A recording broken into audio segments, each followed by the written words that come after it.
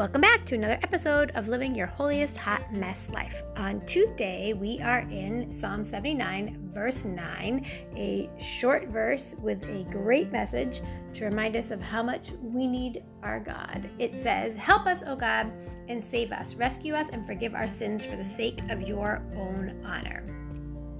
I love this short little prayer. It comes as a psalm of Asaph. It's a prayer for the nation's deliverance, so the nation's in trouble.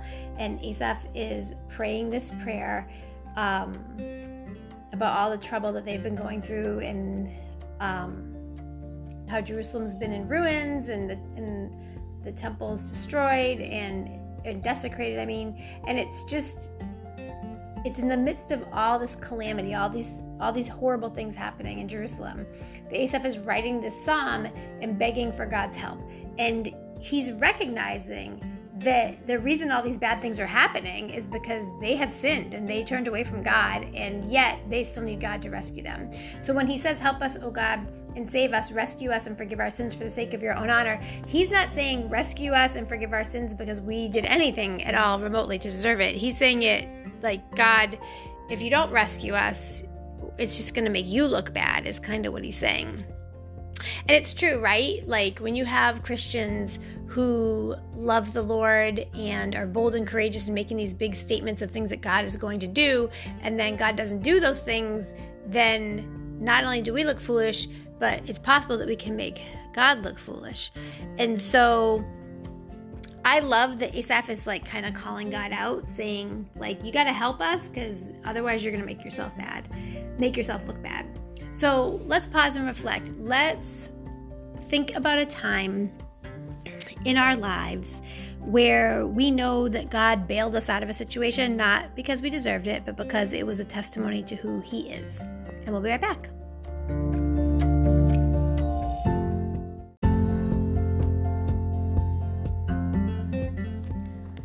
I think of so many times that God has bailed me out of dumb stuff I've gotten myself into.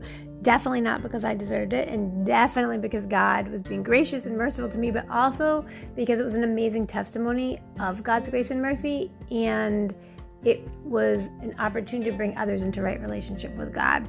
So when I think about stupid stuff I did in college or in high school or as a young adult, right after college, in all the years I didn't know the Lord, I think about how even then God was building testimony in my life, even before I knew him.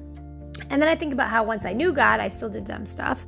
I'm sure I still do some dumb stuff even now as a very much mature grown adult who's not very mature. But I see how God often comes through and helps me, not because I deserve it, but because it becomes a great and awesome and inspirational testimony of who he is. And so when Asaph calls God out in this psalm and he says, "Save us, rescue us, and forgive our sins for the sake of your own honor," he's telling God that if God doesn't rescue them, then all the other nations are going to think that he's not as strong as he really is.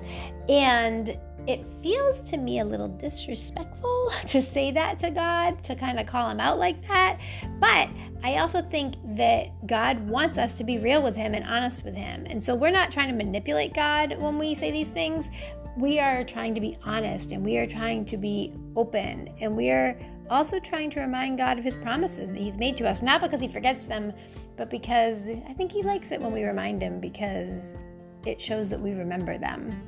And so I pray that as we live our holiest hot mess lives and we find ourselves in our sinful nature creating problems for ourselves, or we find ourselves in our sinful nature reaping the natural consequences of our sins, and then we reach out to God and beg him for help and remind him that, if you help me, it makes you look good.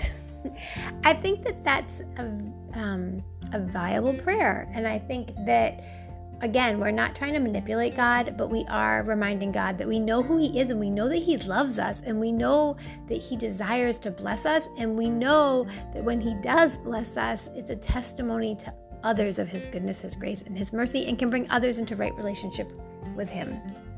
Let's pray.